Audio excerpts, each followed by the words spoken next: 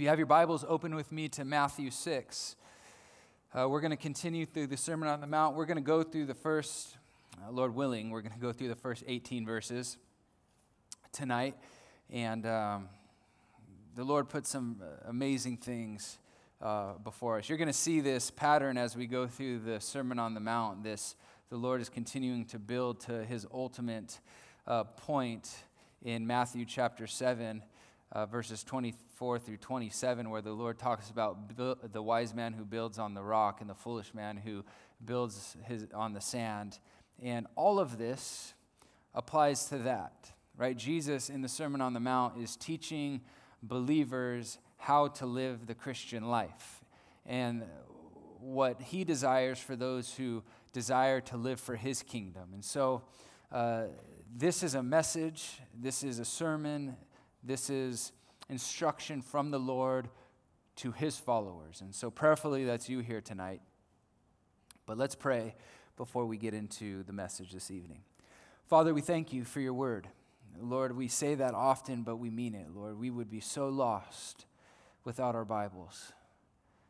Lord, we would be so lost within our own thoughts, Lord, if we didn't have the treasure of your word to just quickly draw our minds back to truth.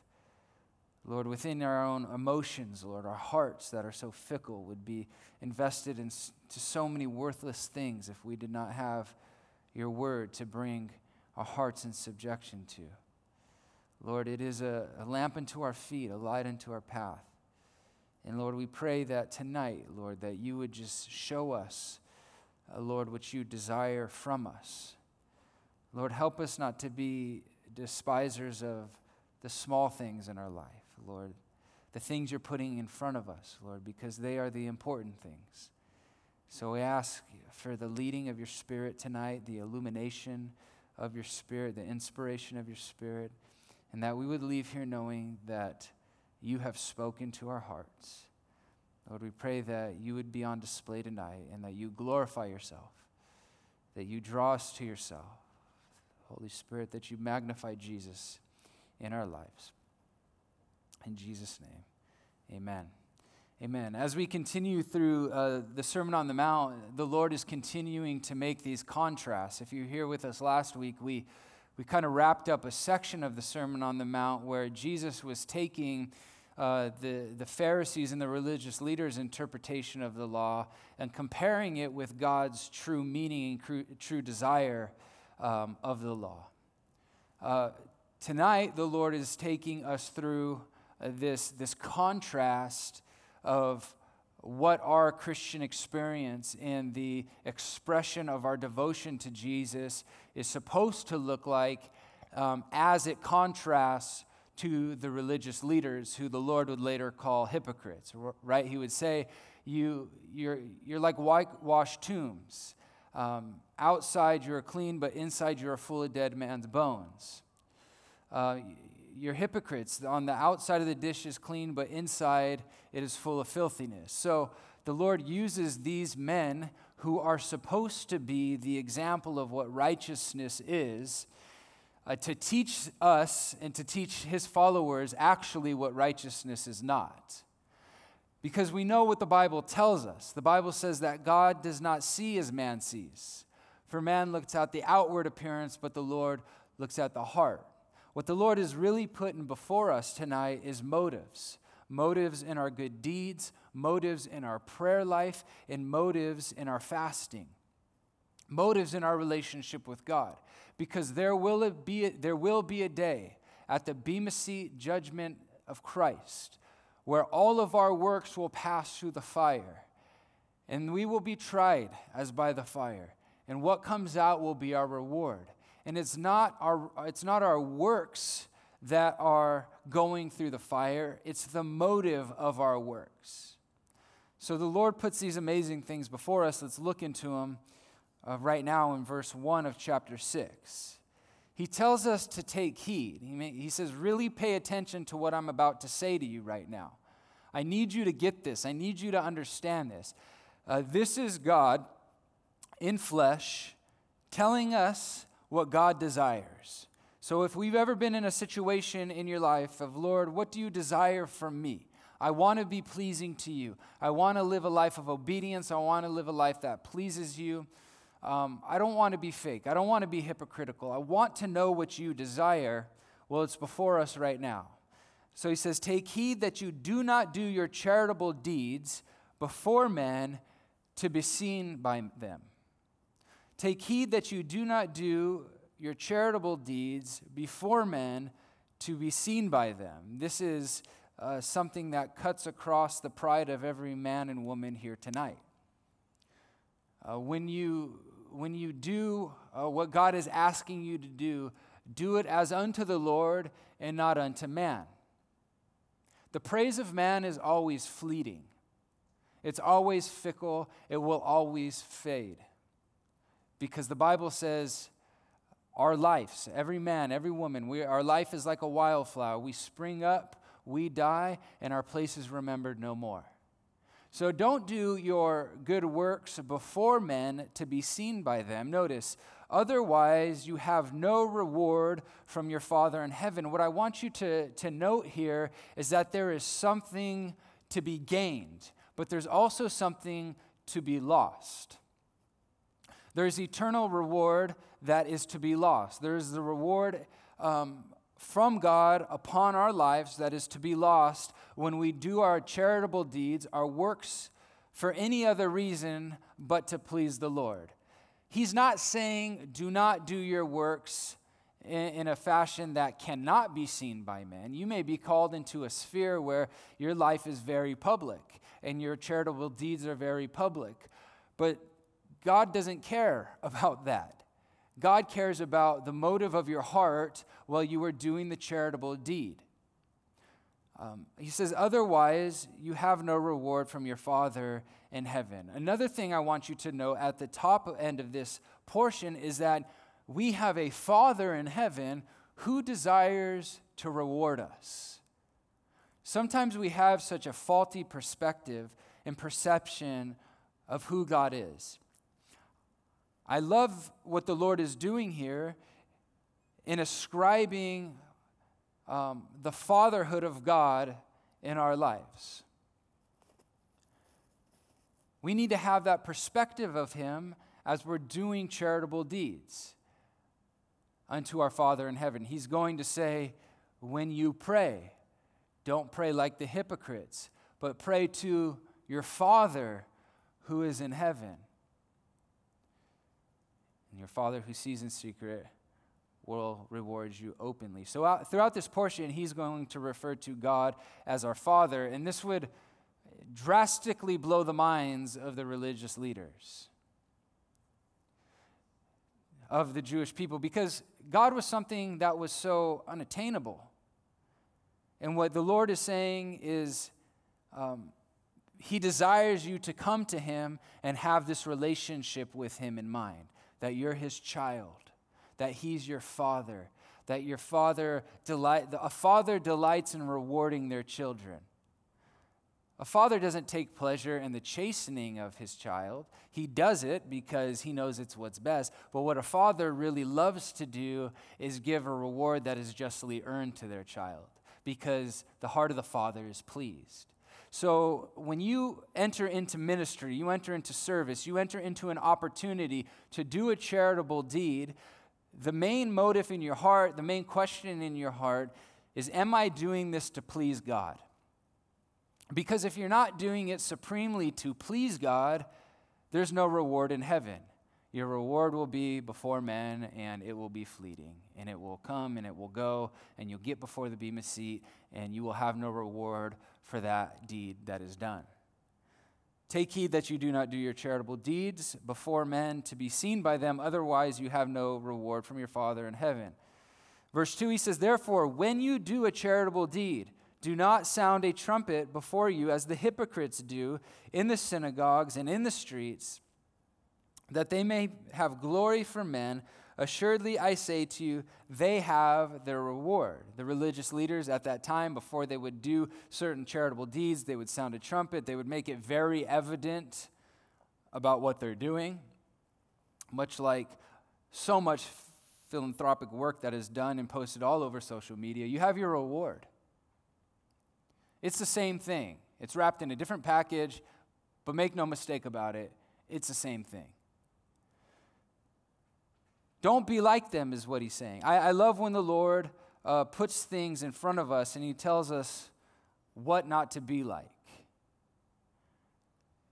Don't sound the trumpet before men so that you can receive praise and adoration so that people could say, you're so holy, you're so righteous, you're so pure. Because the truth is, you know you're not.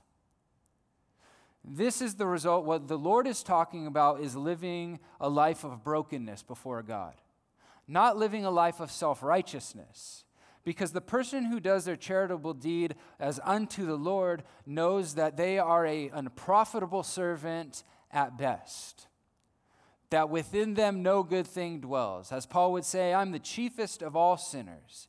I'm undeserving of the least of his mercies, and yet he is bestowing upon me an opportunity for eternal reward. He's bestowing upon me an opportunity to bring pleasure to his heart. When you have an opportunity to do a charitable deed, or the Lord gives you a desire to do a charitable deed, what the Lord is really giving you is an opportunity to be rewarded. Furthermore, what he's giving you is an opportunity to please him. To please him.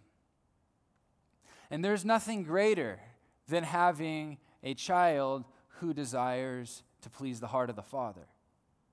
Not for acceptance from the Father. Understand this. You're not doing your charitable deeds to be accepted by the Father. You're his child. You can't be more accepted. You've been accepted into the beloved.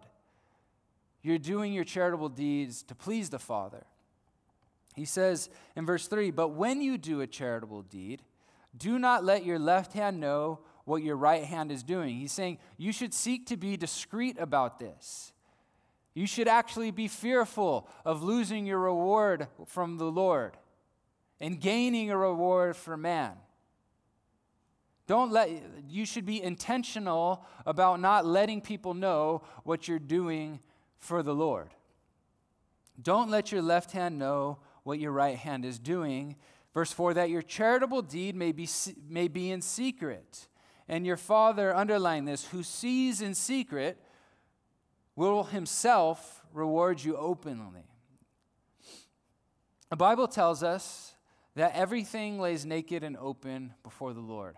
That hell and destruction are before the eyes of the Lord. How much more so the hearts of the sons of men? The Lord doesn't just see what you do, but he sees the motive of why you do what you do, and that is a fearful thing. The Lord, nothing escapes his gaze. You can fool people, but you can't fool God. You can fool those closest to you, but you can't fool God. So the amazing thing is that the Lord sees those things that are done in secret, but notice this promise, will himself reward you openly. You want to receive blessings upon your life? Be obedient. There's no blessings apart from obedience. There's no power apart from obedience. There is no reward apart from obedience. So notice, when you are seeking to do your charitable deeds before the Lord, know that the Lord always, throughout Scripture, Jesus himself, throughout the Gospels, overwhelmingly affirms his rewards to faithfulness. Before the children of Israel were going to go into the promised land, in the book of Deuteronomy, the Lord puts before them blessings and cursings. And he says, choose life, choose the blessing. I want to bless you. Your Father in heaven wants to bless you. He wants to bestow reward upon you. And if you want to be rewarded openly, do things to please his heart secretly. And if what you do just so happens to be seen by men, then it so happens to be seen by men. But the heart that is rightly related to God is not concerned with that. Not concerned with how people view them. not concerned of how people view their charitable deed. You're doing it as unto the Lord. And when you do everything as unto the Lord, you have peace before God and man. Sometimes a charitable deed can just be done, something be done in the home. But are you looking for opportunity to do charitable deed and to do it as unto the Lord? When you walk into your house tonight, when you look for these opportunities for these things, and you ask the Lord, Lord, show me what I can do in secret that would be pleasing to your heart, you will be amazed of the opportunity that's all around you. But where the question of the Lord cuts deep is that, are you content with that? Are you content to do this secretly, or do you want everyone to know what you're doing? And will you only do things as unto the Lord when you're seen by men? Or will you be content to work in the shadows? That's what a servant is. A servant doesn't seek to be seen. A servant is content to work in the shadows. And yet he is relating us, though he is Father, he is also Lord. He's giving us this understanding of this relationship that he desires, this opportunity that is giving, and his heart that desires to bless.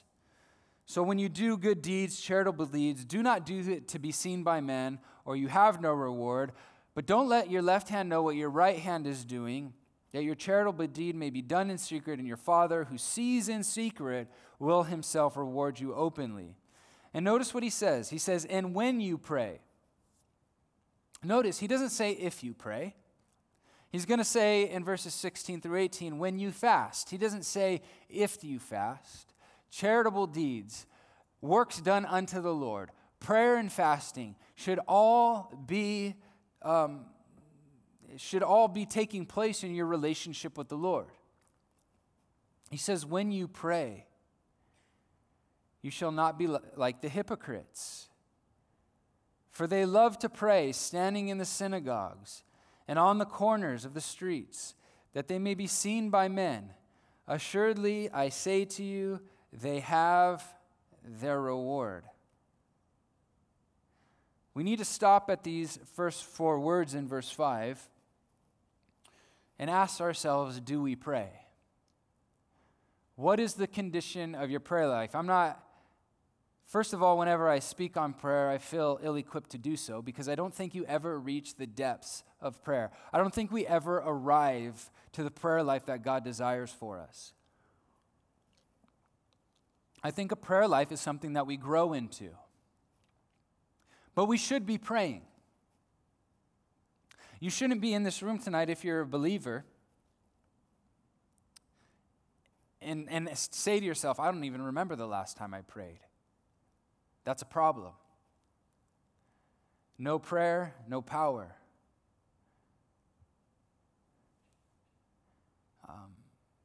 No prayer, no relationship with God. Prayer is the most powerful divine resource that has been bestowed upon you and I. We have not because we ask not. When you pray, don't be like the hypocrites, for they love to pray standing in the synagogues and on the corners of the streets, that they may be seen by men. Assuredly, I say to you, they have their reward. Verse 6, but you, again, here's this word, when you pray. I love how practical the Lord is about this. He's presupposing that we already have a prayer life. We're committed to a life of prayer. We're committed to having conversation with God continually. The Lord tells us through the Apostle Paul, 1 Thessalonians 5:17, to pray without ceasing. That literally means to never stop praying. Our whole life should be one continual prayer. We should be constantly aware of the presence of God in our life. And when our mind is not on the Lord, we should be mindful to quickly bring our minds back to the Lord. While you're talking to people, you should have the ability to be communicating with God. While I'm teaching, I have the ability to communicate with God in prayer. Because prayer transcends everything. It is prayer and reading of His Word is relationship with God. He's so practical here. When you pray, go in your room. Again, the Lord never asked us to do something that he himself didn't model. You remember Mark chapter 1, after he got done healing all night, preaching the kingdom, casting out demons. The Bible says he was up late into the evening hours, and it says that he arose a long while before it was yet day, and he sought a quiet place to go and pray. Luke chapter 6 says that he did the same thing. Let us go to a deserted place so we could pray.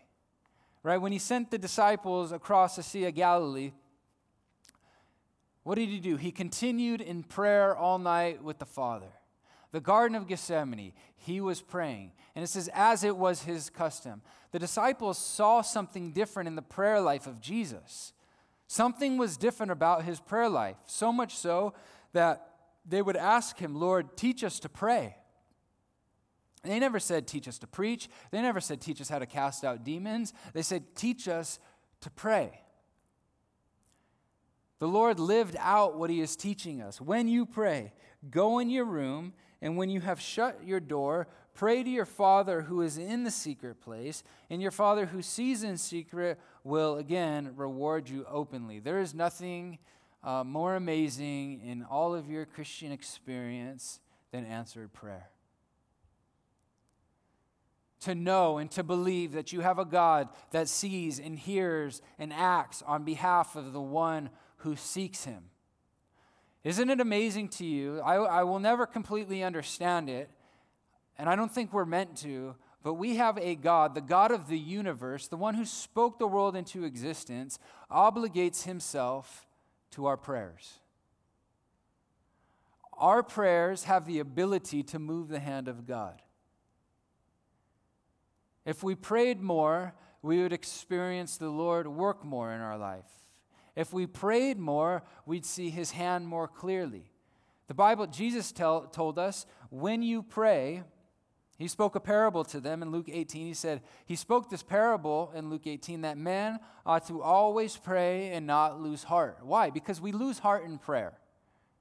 Perhaps you're here tonight and you've been praying over and over and over about something specific in your life, and you have just found yourself, as you're looking back on it, you've just stopped. Why? Because prayer is spiritual work. Satan hates when you pray. He knows the power of prayer. He tries to blind you to the power of prayer. If we're not believing in the power of prayer, if we're not believing in the God who asks us to seek him, and that who obligates himself to our prayers, who longs to respond to our prayers, if we're not believing, our prayers have no power.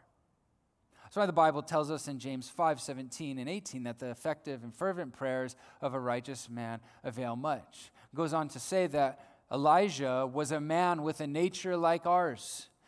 He was just like us, but what? But he prayed. He was a praying man. And prayer is something that you grow into. There should be a secret place in all of our lives that we seek the Father in. We should all have a prayer closet or somewhere, your car, somewhere where you are alone with God. You should be, what this tells me is the Lord is asking us to be intentional in our prayer lives about seeking out the quiet place, the secret place, and praying honestly. We should be seeking this. This should be real in our lives. There should be a desire in all of us to get alone with the Lord. And perhaps you have a lot of confusion in your life because you're neglecting this. Don't be discouraged about it. There's never a condemning voice of the Lord saying, you need to pray more. No, he's begging you, come be alone with me. It's not this finger of God condemning your lack of prayer. It's the arms of God inviting you, please come. All those who are weary and heavy laden, come to me. Learn of me. My yoke is easy, my burden is light. You'll find rest for your souls. Many of us are carrying burdens the Lord has not asked us to carry. The Bible says to cast your cares upon him because he cares for you. Continually casting your cares on him. And what so often happens in our own prayer life is that We cast the care upon the Lord, and the care comes back to us. And we cast it again, and it comes back to us. And you say, Lord, I'm trying to give this to you, but the more I try to give it to you, the more my mind is anxious about it. But what are you doing? You're engaging in continued prayer. You're seeking the Lord. This is what seeking God looks like. But every time the care comes back to you, it's refined.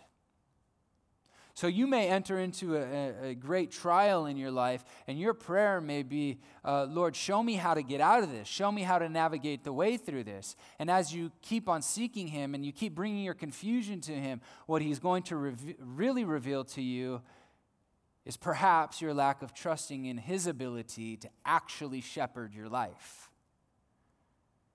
So your understanding of him becomes refined. And then your trial changes. Because you're growing in the knowledge of who he is, you receive truth. And the Bible says you'll know the truth will make you free. And so the trial no longer is crushing us and destroying us. It's actually building up and refining us. And we begin to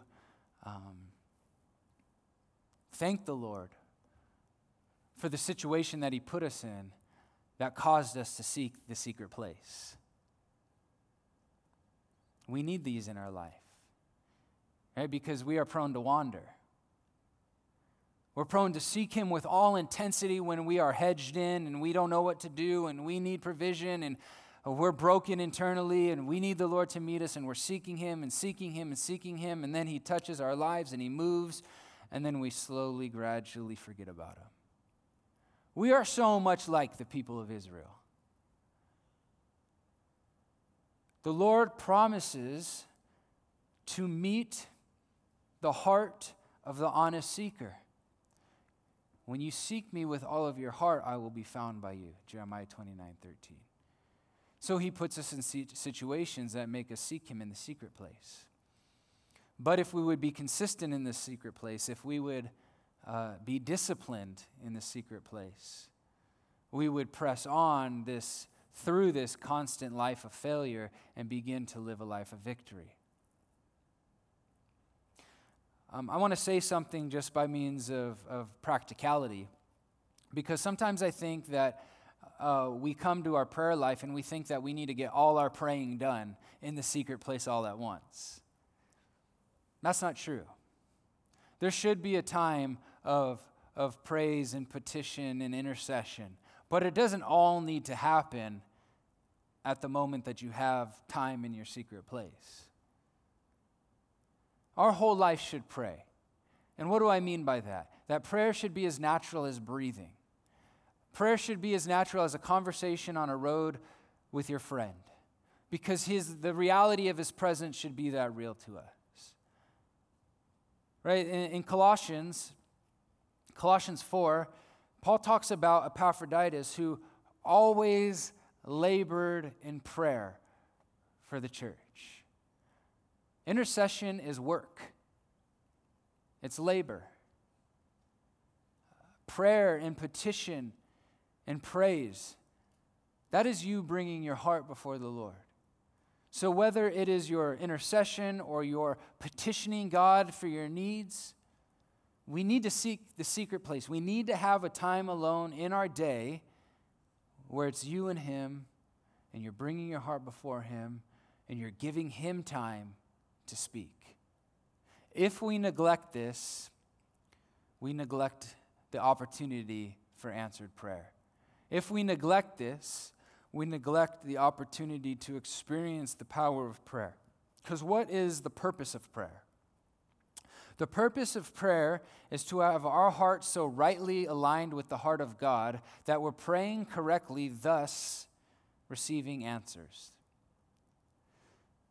Notice verse 7. He says, "And when you pray, do not use vain repetition, as the heathens do, for they think they will be heard for their many words." Notice it's not the amount of words you pray, it's the condition of your heart when you pray. You remember Nehemiah in Nehemiah chapter 2, he prayed a very short prayer in between the question of the king and his answer. Remember Peter when he was sinking in the stormy Sea of Galilee, he says, "Lord, save me." Really short prayer, but no doubt had the answer of God, and the Lord saves him. When you pray, don't use vain repetitions, as we see some denominations use, some sects of Christianity use, as the heathen do, for they think that they will be heard for their many words. Therefore, do not be like them. And underline this. This should be something in your Bible that you hope in. For your Father knows the things you have need of before you ask of them. So why ask? If he knows, why ask? One, because we're not truly aware of our real need. And as we bring our need, things we think we need to him, the revelation of the real need is made known to you. Second, because it is the things that we need that we don't have that bring us the most amount of anxiety in our life. And the Lord cares about the things that cause you anxiety. God cares about the things that you care about. And he wants you to walk away from your time alone with him just assured of the reality that he knows your needs. I'm so thankful that we don't serve a God who we need to inform. We don't need to inform him of our lack. He knows it. But what does this do? It keeps us abiding in relationship with Jesus. Jesus would say in John chapter 15, verse 7, if you abide in me and my words abide in you, you will ask what you desire and it shall be done for you. That's really in the Bible. The Lord really desires to answer your prayers. And sometimes we say, man, Lord, I don't know if this is your will for my life. But the Bible tells us that if you delight yourself in the Lord, he will give you the desires of your heart, meaning you walk closely to the heart of God. You can, if you're abiding in Christ, you can trust that he is sifting through your desires. He's taking yours out. He's giving you his, and thus you're praying according to his will. And you can trust and believe that he doesn't just care, but that he acts. He doesn't just hear, but he responds. He doesn't just see, he performs. He answers. He delights to give good things to those who ask him. The Bible says that he will withhold no good thing from those who walk uprightly with him. But we should have confidence in prayer. Sometimes we think we serve a God that is malicious and unkind and doesn't want us, just wants to keep stringing us along and not responding to our prayers. But nothing could be further from the truth. He delights to answer the prayers of his people. You tell me in one place of Scripture where you see the heart of one honest seeker leave the presence of God with their petition not answered. You won't find it. Whether it was the woman with the issue of blood, or it was even from the beginning, from Abraham to the children of Israel when they were in bondage for 400 years, and the Lord responding to their prayers and sending Moses. What did God say when Moses says, who should I say sent me? Tell him, I am sent you. I am the all-becoming one. I am the one who will be whatever you need me to be when you need me to be it. I've heard their cry. I see their affliction, and I've sent you to deliver them. He sees, he hears, he delivers, he acts, he responds. He makes your need known to you so that you can pray according to his will, so that he could respond to you. He creates this holy discontentment in your heart that makes you seek him. And you will find that he was seeking you before you ever sought him. He knows what you have need of before you ask. This brings me so much comfort. It gives me so much hope. That, Lord, you know my need, and you will actually, because there's times where we can all be honest, if you've walked with the Lord, you've lived in this experience with the Lord where you're frustrated because you think you need something only to be revealed that the Lord just allowed you to feel that, to reveal to you, no, you don't actually need that. And me withholding that from you was actually my grace at work in your life. There are so many prayers that I'm so thankful that the Lord did not answer. Well, he did answer. He said no, but I'm so thankful that he didn't give me what I prayed for. All of you who are married, aren't you so thankful that he didn't give you the one that you were praying for before you married your wife? Two hands up. I am. I praise God for that. I praise God that he is wise enough not to give me what I want, but to give me what I need. And he's glorified in that. And we submit to his wisdom. Lord, you're so wise, you're so good, you're so kind that even when I'm praying to you and I'm praying honestly and I'm praying genuinely, you're wise enough to withhold this only so that you can give this, that you can give what's best. Doesn't he say in Luke 11, if your earthly fathers know how to give good gifts, how much more will your heavenly Father give good gifts to those who ask him? If you ask for bread, he's not going to give you a stone. He's not going to give you things to hurt you or hinder you. He's going to give you his best. He wants his best for you. And we should refuse to settle for less than his best. We should be content and surrendered enough and relinquishing our own perception of what we think we need to him. And we should be bold enough to pray and trusting enough to pray as Jesus prayed, not my will be done, but your will be done. He says in verse 9, he tells us, in this manner pray. He doesn't say to repeat this 100 times a day. He says in this, he's giving us a pattern for prayer. In this manner, therefore, pray. He says, our Father. We have to kind of walk through this slowly. I'm going to resist the temptation to teach this in depth right now. But we have to go through this rather slowly because he's teaching us. He's coming down to our level, and he's teaching us to pray how he prayed. Our Father. Guys, we have to have a correct perception of God. Satan goes to such great lengths to slander the character of God in your mind. Because if he can slander the goodness, the love, the kindness, the wisdom of God in your mind, you're not going to trust him. You're going to have a faulty perception of God. The most important thing about you is what you think about God. We need to think rightly about him. We need to know doctrine.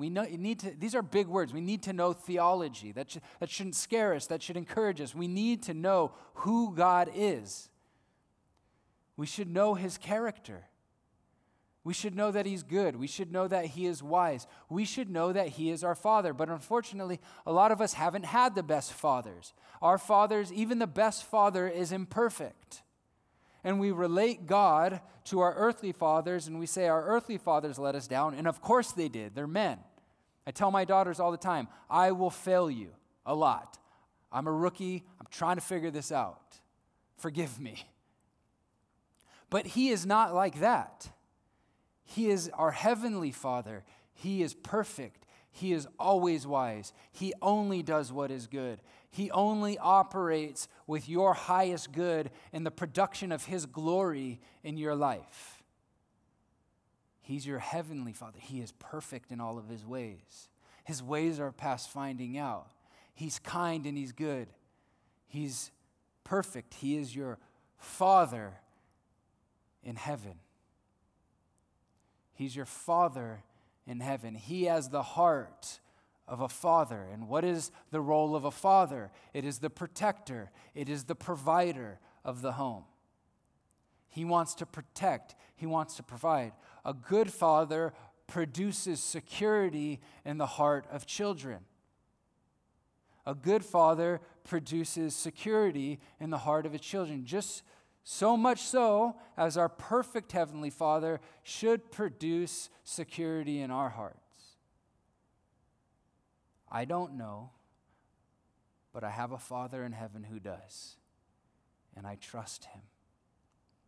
because he sent his son for me so that I can be won back to him. There's an old hymn called, the name of it is, "You Can Trust the One Who Died for You." You can trust him. He never has not kept the promise.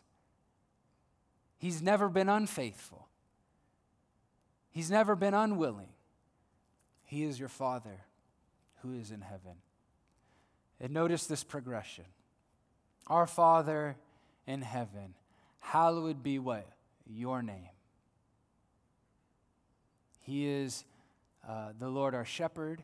He is the Lord our peace. He is the Lord our banner. And we can go on and on and on about the names of God. Hallowed be your name. I worship you. I worship your name because his character is wrapped up in his names. You know who prayed like this before this prayer was ever taught? It was David in the Psalms. You read the Psalms and there's so much worship and there's so much praise and there's so much adoration for who God actually is before the petition even comes, before the problem and the anxiety of David's heart even comes. He's saying in Psalm 27, we all know it, we sing it here, "The Lord is my light. He's my salvation. He's my rock. He's the strength of my life. He's my fortress. He's my hiding place." When you enter into prayer, don't rush in and out of prayer. Right? When we think about prayer, the Bible says that we have been granted access by faith into the presence of God. Right? In Revelation chapter 5, we have this image of the throne room of God where thousands upon thousands and 10,000s of angels are worshiping the Lord and saying, "Holy, holy, holy is the Lord God Almighty. The earth is full of his glory. Worthy is the Lamb who was slain, who was and who is to come." And yet it's this scene that we get to run into and jump on his lap and ask him for whatever we want. The problem is at times we run into this place unreverently, and we do ourselves a disservice because we're not aware of who he is. Our Father who's in heaven, hallowed be your name. Notice, your kingdom come, your will be done on earth as it is in heaven. We need to check our hearts when we come into the presence of God and say, "Lord, I'm being honest with you, Lord. I want my will more than I want yours." Don't come into prayer with pretense. Sometimes we can pray, "Lord, I love you, Lord, and thank you, Lord," and you really don't love him and you're really not thankful. It would be better to just enter into his presence and say, "Lord, you know my lack of love for you, but you know I have a desire to love you more. Will you help me? Lord, you know I really want this to work out in my life, but Lord, please help me to desire your will above my own and trust that your will is wiser." If you have ever just sat with this, you could spend hours praying this way. You could spend hours just worshiping the names of God for who he is. You could spend hours just bringing your heart before the Lord and saying, Lord, your kingdom come, your will be done, and Lord, I want to want your will. Help me want your will. Help me to have a heart that readily submits to your will once it's revealed. Help me to have a heart that delights to do your will, O Lord. Lord, your will be done on earth as it is in heaven. And notice he goes all of this before there's even one petition. He says, "Give us this day our daily bread." I'm overwhelmingly humbled by that statement, our daily bread. Because if we're honest, especially here in America, we're not really praying for our daily bread. We're not actually worried about our daily bread. We're worried about tomorrow's bread and next month's bread. And a year from now, what's going to happen? And 10 years from now, what's going to happen? and what's going to happen, right? Jesus is going to get to this in our study next week where he's going to say to you, don't worry about your life. What he's asking us to do is be content to live day by day with Jesus. That is not the easiest thing to do. Give us this day our daily bread. Help us, Lord, meet our needs, Lord. I'm not asking for tomorrow's bread. I just need to know that you're going to provide for me today. I love this prayer in Proverbs 30, verse 8. You don't need to turn there. But it says, remove falsehood and lies far from me. Give me neither poverty nor riches. Feed me with the food allotted to me. Lest I be full and deny you and say, who is the Lord? Or lest I be poor and still and profane the name of our God. Be content to have your daily needs met.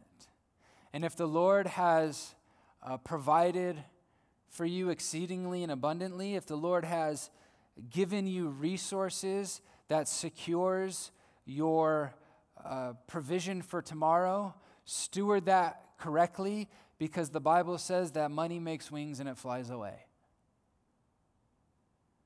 Be thankful for the need that is met tonight. And you know what happens when you begin to pray, Lord, give us this day our daily bread, you begin to realize he's given you your daily bread. And what do? We praise him. We worship him. We thank him. And it's like the 31st and tomorrow is the 1st and we don't have rent, but it's not tomorrow yet. That's the kind of faith he desires, because he always meets our daily needs. And if he doesn't meet our daily needs, you're not in his will. And he will allow your lack of daily need to force you into his will. He's so good, we never go without. Verse 12, he says, and forgive us our debts as we forgive our debtors. This is not the easiest thing to live out practically. It's easy to ask the Lord to forgive our debts when we're indebted to him.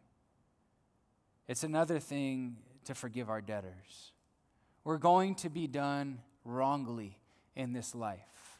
But what did the Lord say in chapter 5? Turn the other cheek. Go the extra mile.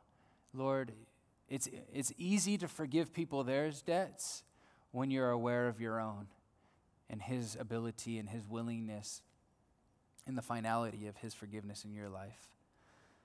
And he says in verse 13, and do not lead us into temptation,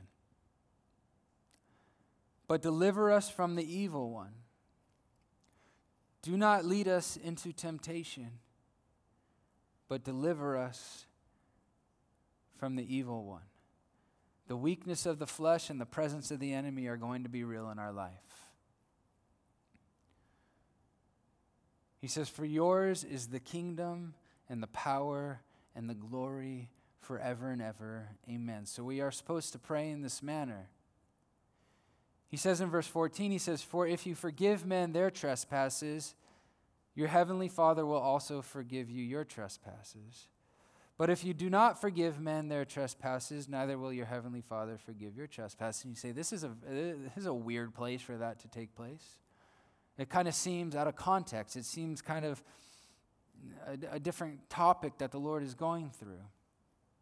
I believe that the Lord said this because much of our prayers are hindered by our lack of forgiveness for others. For if you forgive men their trespasses, your heavenly Father will forgive you. But if you do not forgive men their trespasses, neither will your Father forgive your trespasses. He says in verse 16, moreover, again, he says, when you fast, do not be like the hypocrites with a sad countenance, for they disfigure their faces, that they may appear to men to be fasting. As surely I say to you, they have their reward. It was not uncommon for people when they fasted to put on sackcloth and ashes and to not bathe and to not shave and to not look presentable. So people would ask them, what's wrong with you? So that then they could respond, oh, I'm fasting before the Lord right now to appear righteous before men. He says, don't be a hypocrite. He says, verse 17, but when you fast, anoint your head and wash your face, so that you do not appear to men to be fasting, but to your Father who is in the secret place, and your Father who sees in secret will reward you openly. If there's one question that comes in pretty frequently here to the chapel, it is about this. It is about fasting. How do you fast? I'm going to recommend a resource. If you have questions about fasting, read God's Chosen Fast. And it's not a book so much that you can. It's not a book that you so much sit down and read in one sitting, but it's more of a resource to just have at your disposal. Because notice what Jesus doesn't say. He doesn't say if you fast. Again, he says when you fast. When you fast. Fasting should be a real experience for the Christian. And sometimes we think we need to fast for 40 days and 40 nights. Don't do that. And don't fast if you can't fast. Like if you have a condition where you can't fast, don't fast. The Lord's not condemning you for that. But you can fast other things. Sometimes we think we need to just fast food. I challenge you to fast from social media till next Thursday.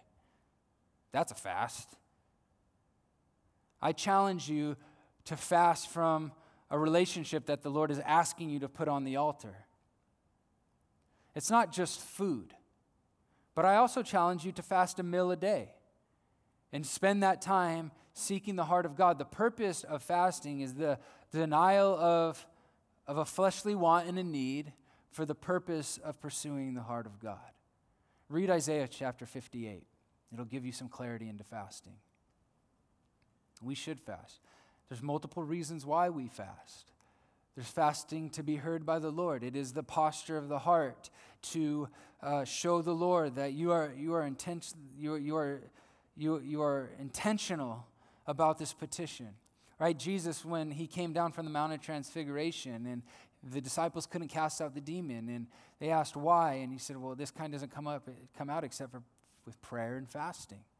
There is spiritual power that's to be obtained in the denial of the flesh. But ultimately, it's to know the heart of God more. It's saying, Lord, I'm going to deny some fleshly desire of my heart so that I can give myself to seeking you. You look throughout the Bible, time fails me to mention all the people who sought the Lord with prayer and fasting and had their petitions answered. Again, fasting doesn't make you spiritual. That's the text here tonight. But fasting should be real in your experience with the Lord. It could be fasting instead of going out to lunch with your friends. You're actually eating your lunch and spending time with Jesus. You'd be fasting from that time with them.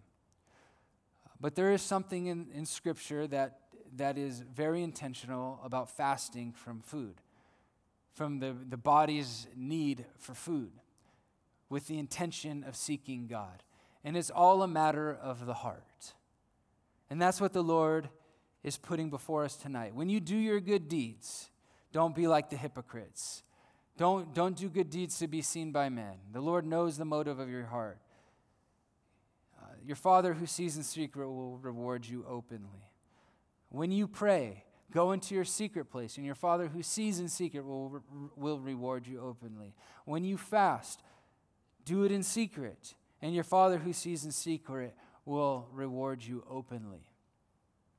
There is something to this secret heart, posture, relationship, pursuit of Jesus. Christianity in its purest form is this deep love relationship that nobody really sees.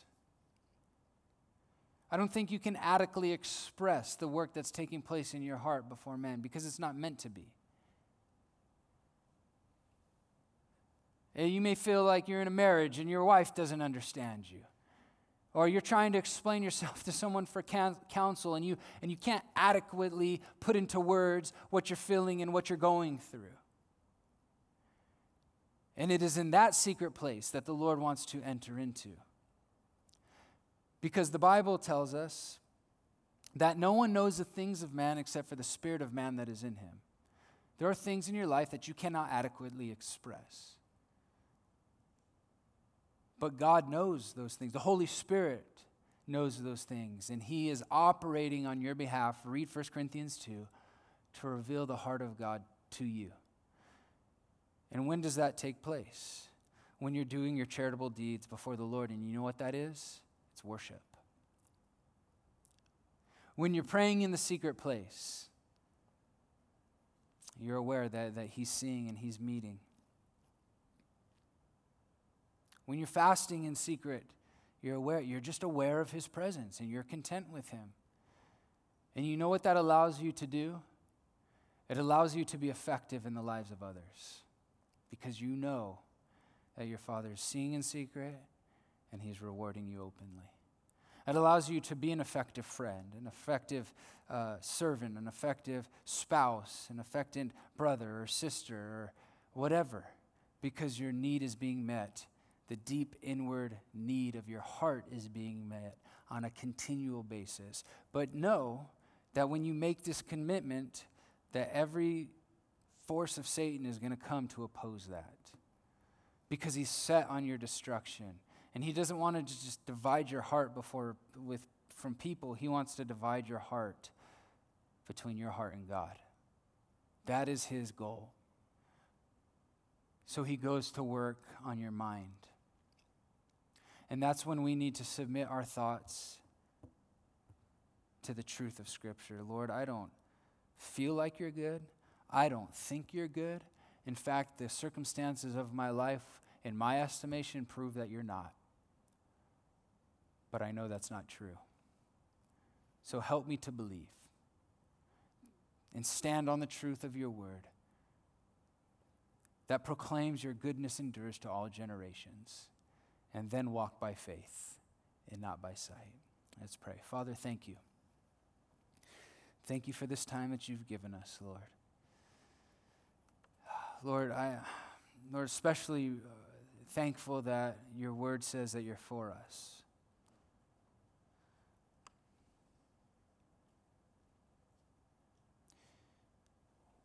Help us to believe it. Lord, we are fools and we are slow of heart to believe. We're no different than the disciples, Lord.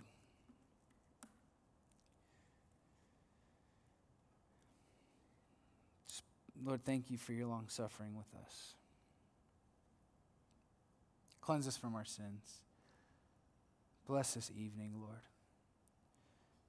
Keep us safe as we leave from here. Give us a unquenchable desire for you. Teach us how to pray. Make us praying people. Make us people who want to walk with you in truth. In Jesus' name, amen.